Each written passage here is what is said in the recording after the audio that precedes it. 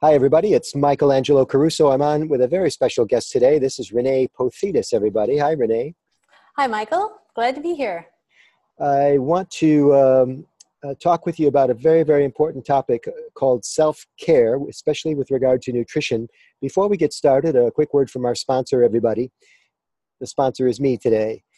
If you like these types of videos, if you're into self-help, self-improvement, if you don't like being talked down to by the experts in the field, be sure you subscribe to my YouTube channel. It's simple, michelangelocaruso.com. If you care to comment or like any of the videos, much appreciated.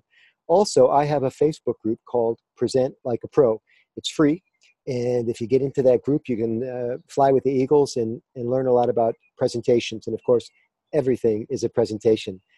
This fine day, we are going to be presented to by Renee Pothidis. She has a brand that is kicking butt and taking names. It's called Eat, Evolve, and Inspire. How did this come about, Renee? Well, my background in culinary arts and nutrition is something that I've been involved with at one level or another for over 30 years. And it's really where my passion lies, figuring out how to utilize food, nourish the body, keep myself as healthy as possible, excelling at different sporting endeavors that I enjoy, and also improving my longevity. So I decided to finally go mainstream with it. So these things that you mentioned, although they were very personal to you, these goals, it turns out that there's a lot of people on the planet Earth that share similar goals. A lot of people struggling with food. A lot of people want to feel better.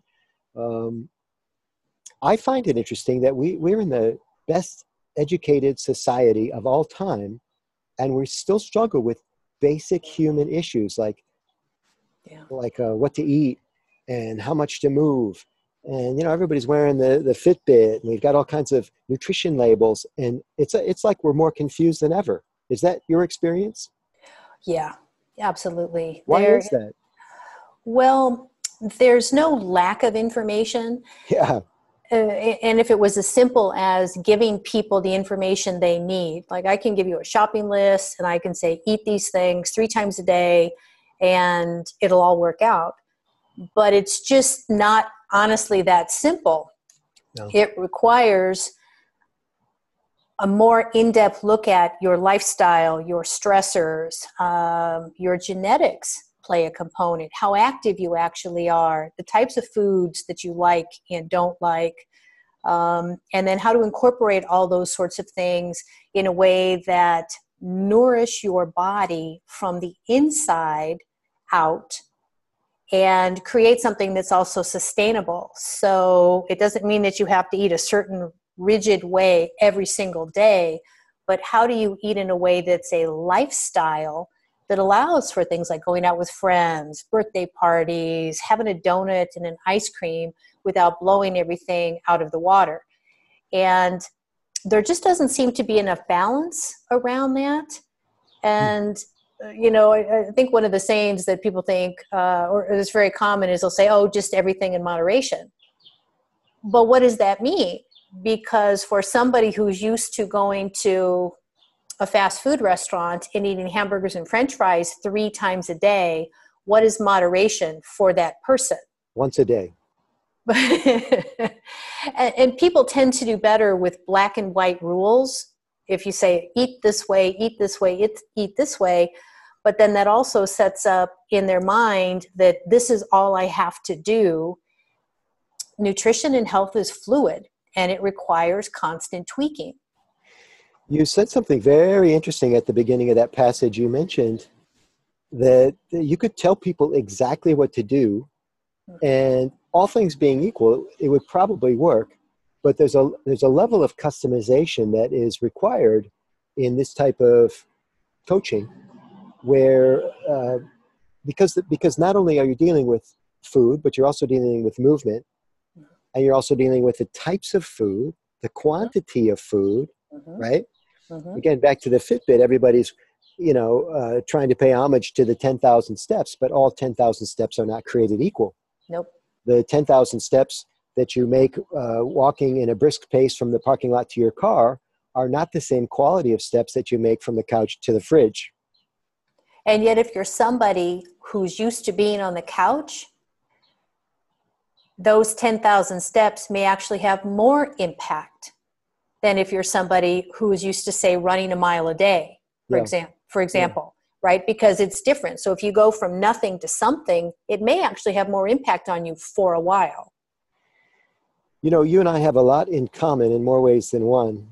And one of the reasons I was really looking forward to this session is because I teach presentation skills, which are deeply rooted in habit. Often the reptile part of the brain, you know, the brain stem, because it's something that happened to a person in the second grade play, they're still having those feelings 20 and 30 years on when they're presenting to the boss at work. Mm-hmm. And it seems to me that you deal with the same thing when you're talking to people. It's the food that they grew up with, that they came to identify as, and I love the phrase, comfort food, as if comfort food's really good for you. I mean, comfort food at its base level is just food that you like to eat, which doesn't necessarily mean it's good for you, right? That's very true. Nobody ever said comfort food was nutritious. Or maybe it is. I mean, one of my favorite snacks is Brussels sprouts roasted in coconut oil. The challenge is I can eat the whole pan all by myself. Yeah. So you can do anything to extremes. Our relationships with food are very complex because it's not just that it's about comfort. It's about you skinned your knee and grandma or mom or dad gave you a cookie, right? You go to the dentist for the first time and they work on your teeth when you're a little kid and it's a scary thing and they give you a lollipop, right, on the way out. We have holidays and birthdays and anniversaries and special nights out. And all these things are around food because food is a part of our culture. It's also a really good way for us to share our culture. I think I've mentioned this to you before. My dentist now has snacks. And I'm not talking about healthy snacks. I'm talking about Cheetos. I'm talking about the hardest thing there is to clean from teeth. You know, ostensibly you're at the dentist to get your teeth cleaned. And he's serving you Cheetos before the appointment. This blows my mind. I asked the dentist about it, and he said it's just that what all the dentists are doing now. And kids like Cheetos. So we're going to clean the teeth anyway. He kind of shrugged, like almost like he was used to it. But he's not even addressing my favorite part of the equation, which is Cheetos aren't good for you. And here's a dentist, a healthcare professional, sanctioning the junk food in his lobby. I mean, it's stunning how many times we betray ourselves as a society. It's stunning how many times the AMA, the American Medical Association, betrays us. Right? That's Tell us about discussion. Yeah, I know that this is a pet project of yours, looking into this and talking about how we came to appreciate sugar as much as we do. Thanks to Big Sugar back when, in the 50s? It probably goes back even a little bit further than that. But it's the way things work in our body and in our chemistry. So sugar is not the devil. I mean, one of the things that I focus very heavily on with my clients is we don't demonize any type of food.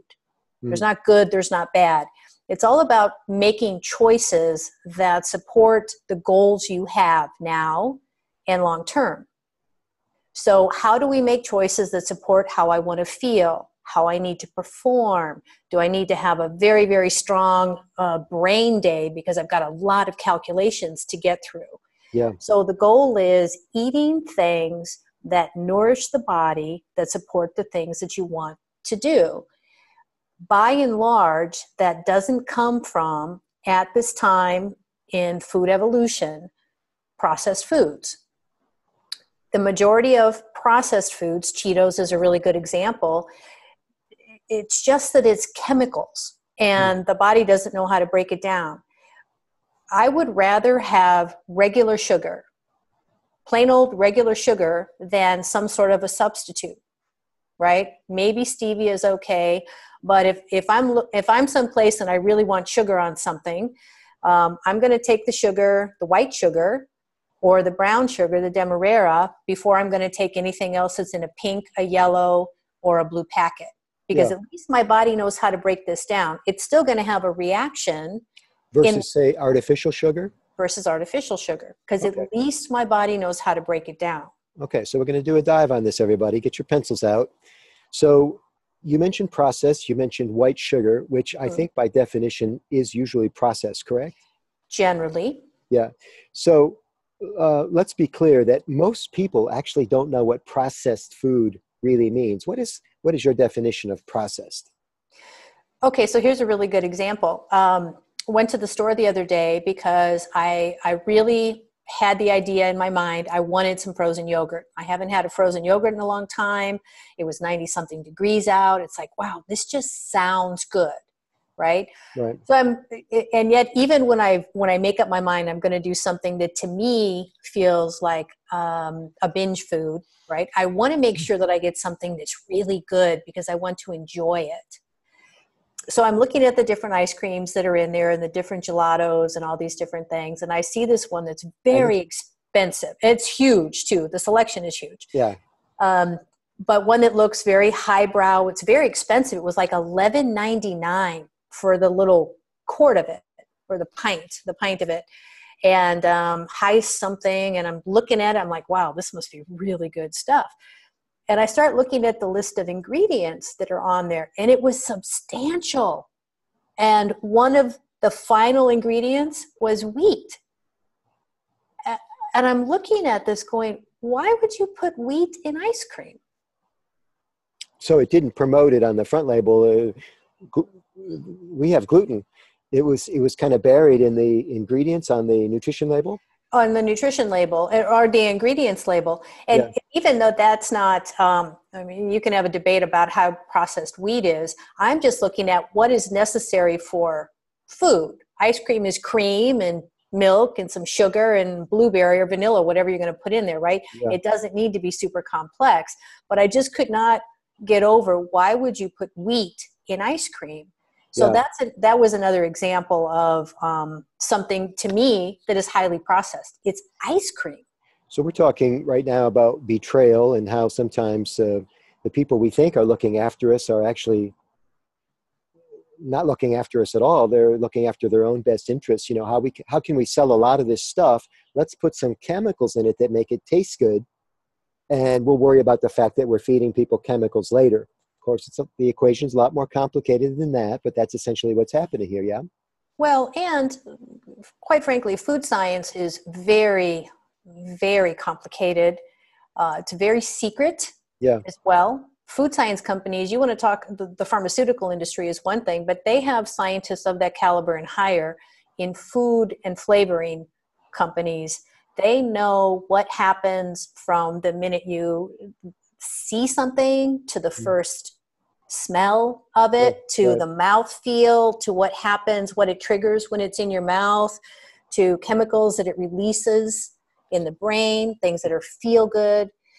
And that's also another challenge with food, quite frankly. Good foods, bad foods, great, however you want to classify it, is that it is a multi-sensory experience. Not only do we tie it to emotions and events and experiences, but there's so much that happens in the body when you eat food.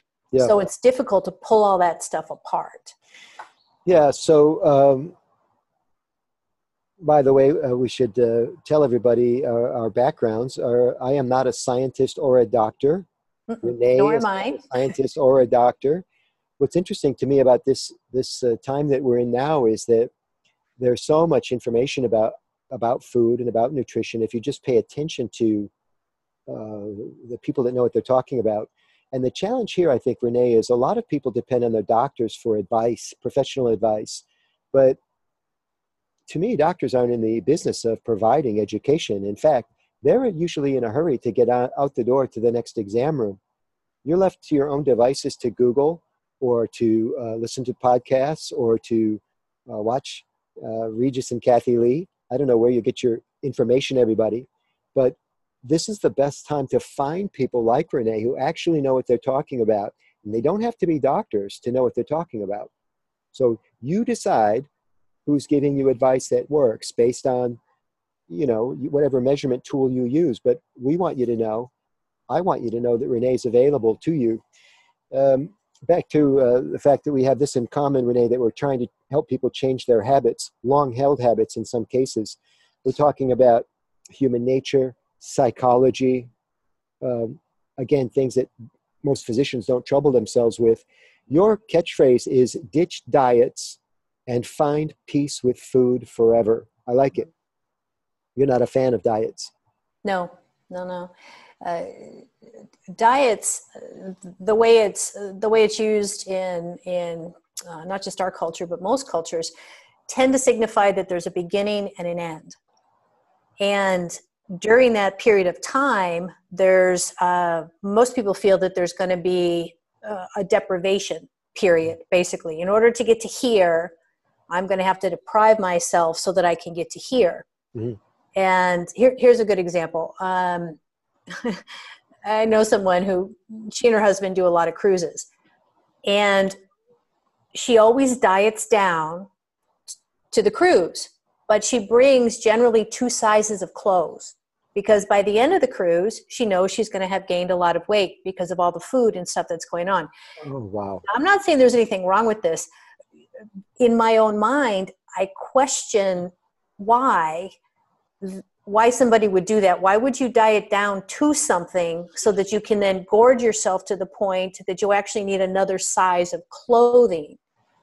And to me, in my mind, that's not a very healthy relationship with food in general. Yeah. When I work with clients, we don't diet. There may be some things we eliminate for a while because they react to them poorly, because it doesn't support the goals that they have, because it impacts their performance, perhaps in a negative way. But the goal isn't to start here and end here. The goal is to create a continuum where the choices and how they eat become something that's a new habit, that is something they can maintain at all times. That doesn't mean that you don't make some changes based on certain things that you want to do. And a good example for that is I've got a big bike ride coming up in a couple of weeks. Now, the way I'm going to eat and train and sleep actually between now and that period of time is based on my performance goals. So I'm going to eliminate some things that can make me sluggish, that don't help, that impact my sleep, like wine. For example, wine impacts my sleep. So that I can have a better level of performance. It doesn't mean I'm going to eliminate wine from my lifestyle entirely because I like wine. Mm. So one of the things I really like about your approach is it's a form of reverse engineering. If for example, if you're looking to find peace with food forever, other ways to say that, I want to feel good every day. I don't want to struggle with having to be close to a bathroom because I ate something stray at dinner time. And I should mention that when we talk and give examples of people who are struggling, it is not to make fun of them. It is not ad hominem. We're all in the same game together, everybody. And the game is called life, and it's getting through life. So when Renee talks about somebody who's on a cruise ship that takes 2 sizes of clothes, I think the bigger and better question is, if you're not happy taking 2 sizes of clothes on the cruise, let Renee help you figure out how you don't have to take that second set of clothes. Because I'm guessing that's not a badge of honor for you, right? I'm guessing that's something that you would like not to have to do. Same thing when we take our clothes to the tailor and let them out. Same thing when we notice, oh boy, I can't wear this skirt anymore or these slacks anymore because they're too tight. It's because of decisions that we made, probably repeatedly, that put us in this position, right? So again, psychology, habit. Or there's also changes that happen in the body, and women struggle with this much more than men do. Yeah. And that's the hormonal cycles. Yeah. So there's the childbearing years. There's getting rid of weight post-child, which depending on how old you are when this happens can be more difficult than other times. Then there's the premenopause period of time, then there's menopause, and there's postmenopause. I've gone through menopause, and I can tell you that the way I used to eat and train is very different from now than what it used to be. And my body went through a lot of struggle with weight gain and storing fat, even in areas that I'd never stored fat before. But it was because there was also hormonal disruption. So the whole idea of calories in and calories out is so antiquated and not real. Calories matter in terms of gauging how much your body needs for the energy expenditure you have. But if it was just a matter of calories in, calories out, and let's say you eat 1,700 calories a day, well, you could do that in bagels and cream cheese for breakfast. Yeah. You could load up and you wouldn't need anything else for the rest of the day. But you're not going to perform or more than likely have a level of health of somebody who had nutrient-dense meals throughout the day that actually supported their body in a different way. Renee has a website, everybody. It's Eat, Evolve, and Inspire, or is it just, I think it's Eat, Evolve, Inspire, just those three words? Yep, eatevolveinspire.com. And the Facebook actually has an ampersand, maybe? Nope. Okay, straight through. Eat, Evolve, Inspire. It's the Facebook group. And it's free. Yeah, people can drop in and get some of your good information and make some changes in their lives. Oh, yeah. We're always sharing a lot of great recipes.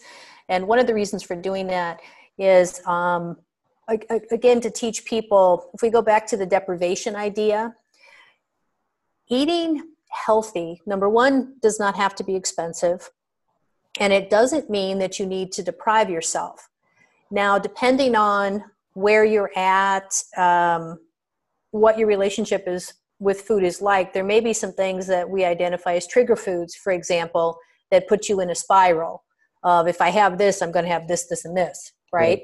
That we look at how to curb those or modify those or completely replace them so that you don't end up in some form of a spiral.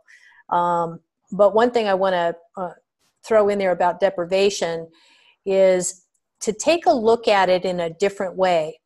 Now, you may have to get through some things to get to the other side of health if that's what you really want, and you can consider it deprivation. But think about deprivation in another way. What are you actually depriving yourself of by not giving yourself a gift of optimal health? I don't know. I cannot explain to you. It doesn't happen until you experience how different your body feels, how different your brain functions when you're actually nourished and functioning optimally. It's a completely different, and you don't know it until you get there. And I'll tell you, once you get there, the reason a lot of the clients I work with don't go back to eating foods that don't support them is because once they feel this other way, having felt like crap for so long, they don't want to go back. Yeah. I think it's a bunch of things. I think it's not just feeling better. It's your taste buds. I don't know if it's technically true, scientifically true, but your taste buds change. I remember when I kicked diet soda, I was off of it a few months, whatever. And somebody served it at a party or something. And, my brain stem, I reached for it and I had a sip and I'm, oh my God, something's the matter with this can. I better get another one because this one's bad. Yeah. And it wasn't the can. It was my sensibility had shifted because I had kicked the artificial stuff inside. Right. But you could actually taste it now, where before you couldn't actually taste it because your body had got accustomed to that chemical, which doesn't mean that it was doing any good in your body. It just means that your body got accustomed to it. I also didn't like the way I felt after having diet soda. That had shifted. But you're right. If you had explained to me how good I would feel after I don't have diet soda, I would have just shrugged because it would have meant nothing to me. There was no way for me to fully appreciate that. And yet, what's interesting is I'll often use this example when I'm talking with clients, and that is alcohol. For people who drink alcohol or who have had alcohol, we've probably all of us who have had alcohol have had experiences of a little too much alcohol. And we know what we feel like either right then or the morning after. where we have a hangover, something that's still impacting us the next day. We don't seem to associate the possibility of that with food, and yes, it's happening to us every single day if we're eating crap. You've just gotten used to it. I've heard that alcohol, in a way, is a kind of poison. By the way, full disclosure, I love my red wine. Oh, me too. But full disclosure aside, alcohol is like a poison because the body can't actually use it. It's just looking for a way to get rid of it after it's consumed. Is that basically correct? True. Yeah. It technically works as like a poison, and that's why you get altered the way you do. Yeah. So for those of you watching, intrigued, maybe you don't feel good, maybe you've been in a rut, maybe your numbers are off, and by numbers I mean blood tests, how much you weigh, these types of things. I'm going to ask Renee a quick round of questions just to see. They're binary questions, Renee. Yes or no? Okay. Can you help me lose weight? Yes. Yeah. Can you help me increase my energy? Yes. Can you help me live longer? Debatable. Can you help me improve the quality of my life? Yes. Yeah. Because of what you know and the sharing of that information. And as I understand it, the way you work, and I understand how you work pretty well, is that it's not just about imparting the information, but it's a form of hand-holding or shepherding a person through the process, that when you do coaching, you do it online and you're with them, depending on the schedule, once or twice a week for a period of time, because habits take time to change. And that when you have someone, it's kind of an interesting situation that you have with your clients, as I understand it. You're supporting them on this hand and you're holding them accountable on this hand. Kind of like a combination good cop, bad cop. Yes, without ever making the person feel guilty. The goal in working with clients, especially people who've had histories of, I'll say yo-yo dieting, on and off, gain weight, lose weight, gain weight, lose weight. And usually what happens is they gain more weight back than they did previously. And there's a lot of studies out there about why that's easier to actually gain more weight, especially when you've been depriving yourself and not nourishing your system in a balanced way. But people need support, because predominantly a lot of this yo-yo back and forth, it's not just misinformation, it's the rituals we have around food, it's the emotional ties we have with food, and there may be food punishment cycles that we use food in a way to punish ourselves, and we go through guilt and absolution and I'll do better this time, and all those things. If we can break those down, and it's not difficult to do, but it does take somebody else, in my opinion, really supporting you. Otherwise, all we would need to do is go to Barnes & Noble, buy a diet thing. You can download any diet and grocery list you can imagine on the internet, follow this, but it's not going to work. It's not going to be sustainable if you don't figure out how to bring it into your life, as well as attack those things and those habits that are keeping you from having the lifestyle and the health and wellness that you want in your life. I'm thinking about all the diet fads through the years. Crazy ones, some of them. Very popular, by the way. And work for a period of time, often. We're still learning about the body. There is so much that we just don't know. But what we do know for certain is it's not just calories in, calorie out. And it's also not just about willpower, because that's not something that lasts indefinitely either. The body needs what the body needs, and part of that is what the emotions need and how that feeds our body. So when we can try to separate without damaging the relationship with food so that we can still enjoy it, what we want to do is take away the things that don't support you and replace them with things that support you based on your goals. One of the things I like to look at when I'm helping people solve problems is not just what's happening right now, but also what's I call it what comes next after what comes next. So there's a lot of people out there that are, say, overweight, or maybe they've tortured their small and lower intestines with a poor choice of food regime for a couple of decades. Mm-hmm. My and this is just me talking. I'd like to affirmation on this if it's true. If you disagree, that's fine too. That what's next after what comes next. So if you're overweight and then you're extremely overweight, the next up is obesity, right? Official obesity. You're usually there by the time you're overweight, No, but I depending mean, you on could be who you're talking to. You could be 5 or 10 pounds overweight. You're not considered obese. True. Yes. But True. if that cycle continues long enough, eventually you'll be clinically obese. And that may, by the way, not be enough to get you going on some sort of self-improvement plan. I'm looking here at trying to really help some people that may be right on the edge, Renee.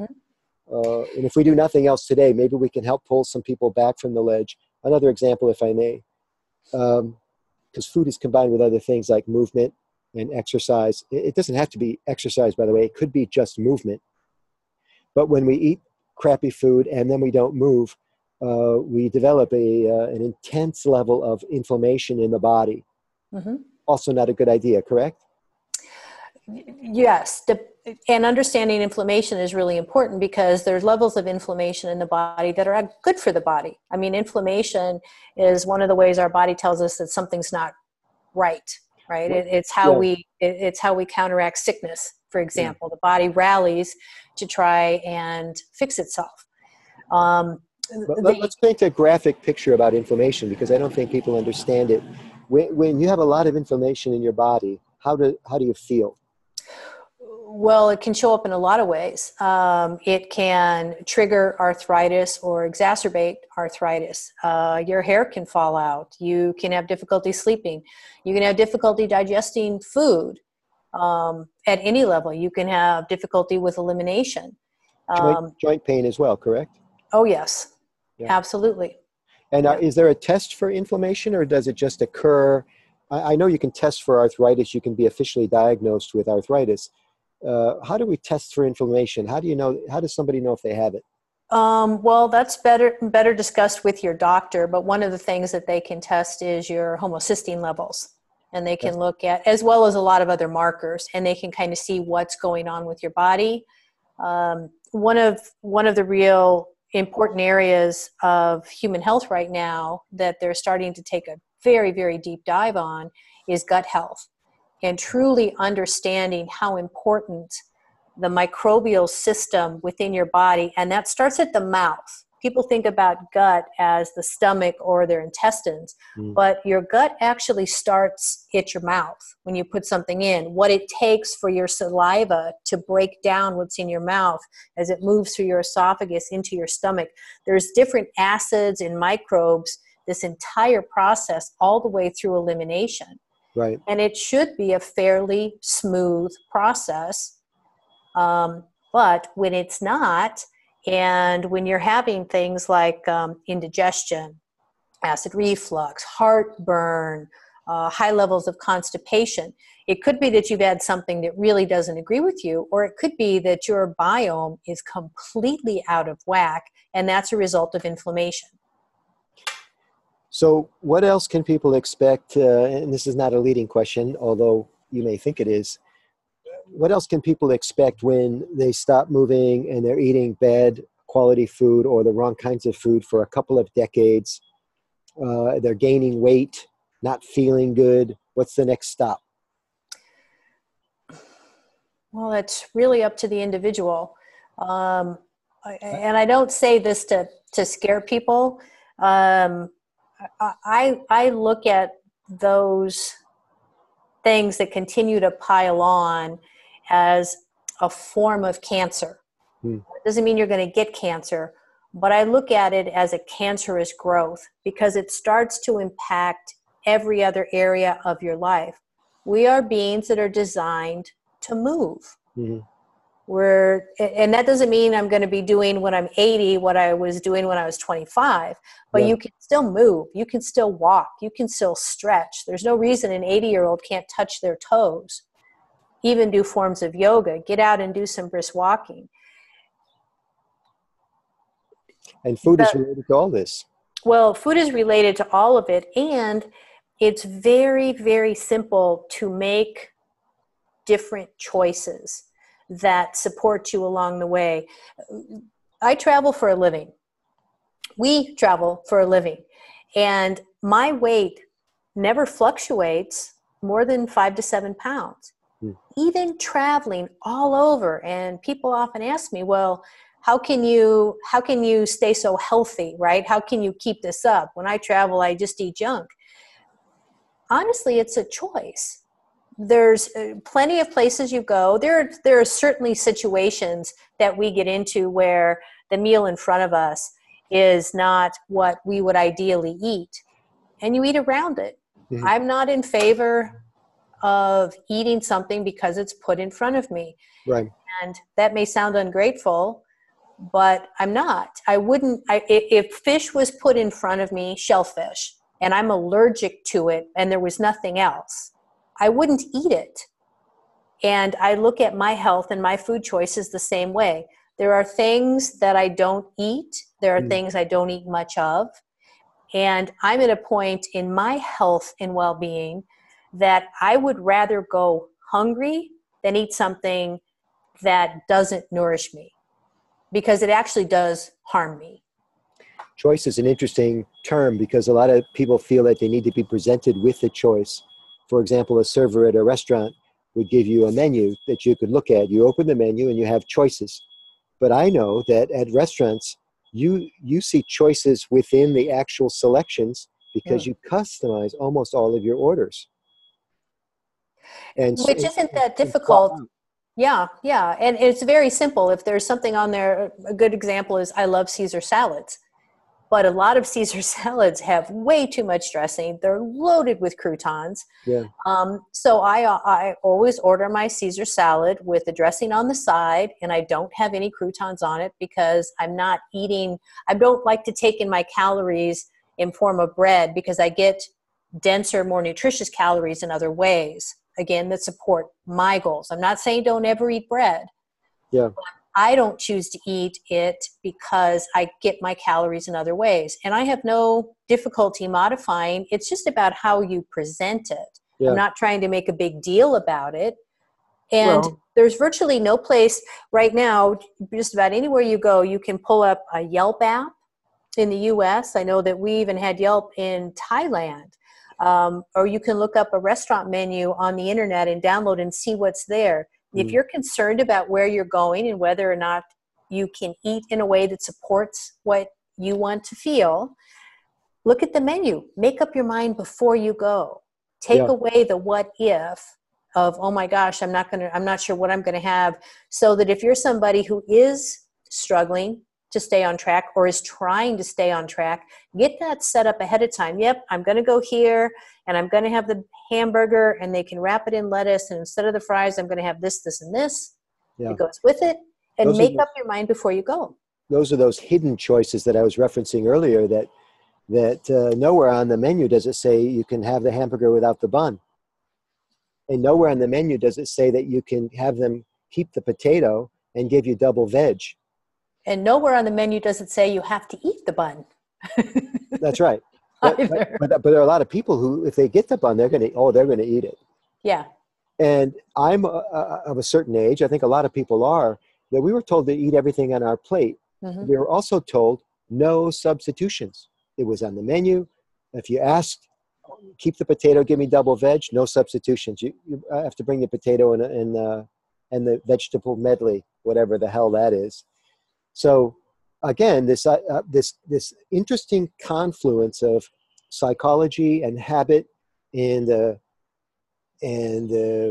working against ourselves, the deprivation concept versus the reward concept, the choice versus a victim, right? All this is at play. It's a heady little stew here that we're looking at. Again, for the people that are on the edge, that are looking for help, Renee is at evolveinspire.com, and you should get in that Facebook group right away so that you can get some support on this. I'm also of a certain age where Renee, if you went to the doctor after a period of time and combination of bad luck or perhaps bad habits, that the doctor would say to you, "I'm sorry to inform you that you have cancer." And I remember vividly hearing the phrase pre-cancer, which they often use now in diagnoses, that especially in things like colonoscopies and that sort of thing, that say, well, we found something that might be, and then sometimes it's not definite precancer, it's possibly precancerous, right? I also hear this word a lot, pre-diabetic. Mm-hmm. And I think that that's the other thing that's at the end of this slippery slope, overweight, not moving, not looking after yourself, not really paying attention to the choices that you're making. And pretty soon you're pre-diabetic. And I don't know the statistics of what happens to people once they are announced as pre-diabetic, but man, you do not want to make that last step. That is when your life changes in ways that are sometimes irreversible, yeah? Sometimes irreversible. Often you have the ability to impact it. One of the things that's come out of the field of behavioral economics which is a field of looking at how we make decisions, why we make decisions. There's the pleasure pain theory. There's willpower. All you need is willpower to get through stuff. And what they're finding is there's a whole lot of reasons why people don't make choices in their own best interest. Yeah. And fear, you have a heart attack. There's a lot of people who've had heart incidents or are pre-diabetic or already told they're type 2 diabetic, right? Different from type 1 diabetes. But there's not enough fear there, or I'm sorry, you've just had a heart incident. So you're like, oh my God, that scared me. I got a new lease on life. I'm going to clean things up. I'm not going to do this, and this anymore. And that lasts for about 5 months, 6 months. And then you slowly start to bring back in these other things. I'm feeling better now. I'm feeling better now. Maybe it's okay. And you start to test the water.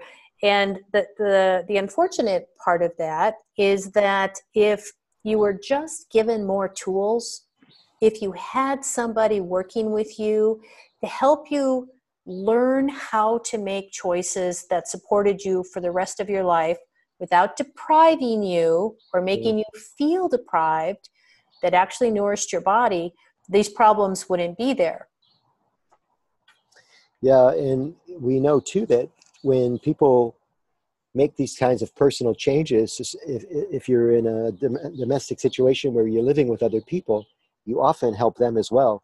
Mm-hmm. Because if they're not eating right, if you're not eating right, there's a good chance that people in your household aren't eating right. And then everybody starts to feel better. Everyone in the household becomes a little bit healthier.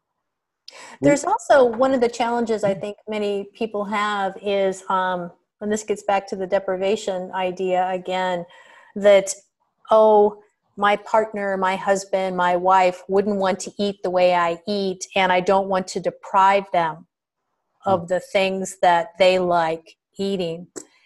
And I find that fascinating. It's an interesting way to say it, isn't it? It is, because who's depriving who? Are you depriving yourself of feeling the best you could possibly feel? And if you make a decision that you're going to eat in a way that supports the way you want to feel, is it necessary that everybody in your house eat the same way? Would they just come along naturally? Do you need to force it on them? Those are personal decisions, but it's also part of the struggle that a lot of people have, eating a certain way for a long period of time. Again, and there's an emotional connection. I'm depriving them of something that they really enjoy, versus maybe they're depriving themselves of a level of optimal health that they've just never felt. There was I think it was a week ago, and I just laughed at this. So Gerber baby food, not to knock any certain type of baby food, but there are better choices and there are worse choices. There are baby foods that are made with high fructose corn syrup, and so you start feeding that to your baby as soon as they're born, and what that does to their chemistry. And but they have a new cheese puff. Excuse me, you're saying that high fructose corn syrup is not good for you? No, it Okay. hasn't proven to be good for us in any way, shape, or form. Okay. At this point in time. And there's a lot of documentation behind that. But now there's a new cheese puff.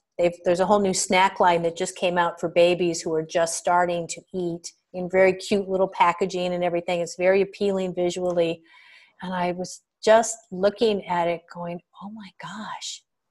So let's start getting them on cheese puffs and junk even earlier, but it's this cute little packaging. And there's a thought, I think, that people have of, oh, it's just, I'm going to treat somebody to this. Mm. But if somebody that you wanted to treat, again, allergic to chocolate, allergic to strawberries, allergic to shellfish, would you treat them to something that's damaging to them? But we don't tend to look at a lot of foods and food additives in that way because we just don't understand it. And the marketing's very good. So we've covered a lot of ground, man. And if you haven't been following at home, we've been talking about words like choice and treat and deprive, and none of them are defined the way you think they are. That a treat may not be good for you. A choice doesn't have to be presented. It's sometimes something that you initiate from whole cloth, just from a new regime that you're on. And the treat is not often as good as it sounds. Renee, you are one of the most knowledgeable people about this that I know. And again, even without a medical degree, you are fantastic. You're helping a lot of people. I am privy to some of the success stories that you've received from clients who have been in your Eat, Evolve, Inspire coaching program. And I just want to encourage you to keep up the good work. If you're watching today, I'm encouraging you to contact Renee so that you can get with the program, man. We're living longer now, and we want quality of life, and it doesn't have to be bad quality of life. And you're going to have to learn more about your bodies and learn more about yourself so that you can make good choices and do the right thing. And I'm delighted to help anybody. I do a free 1-hour consultation. You can go to my website, eatevolveinspire.com, and look for Breakthrough Call. And I'm happy to do a 1-hour free consultation to help you look at kind of what's going on with your life, what's going on with your food and your habits, and if there's some way that we can improve upon it, and if my coaching program is right for you. Fantastic, Renee. Keep up the good work, and thanks for everything. Thank you so much.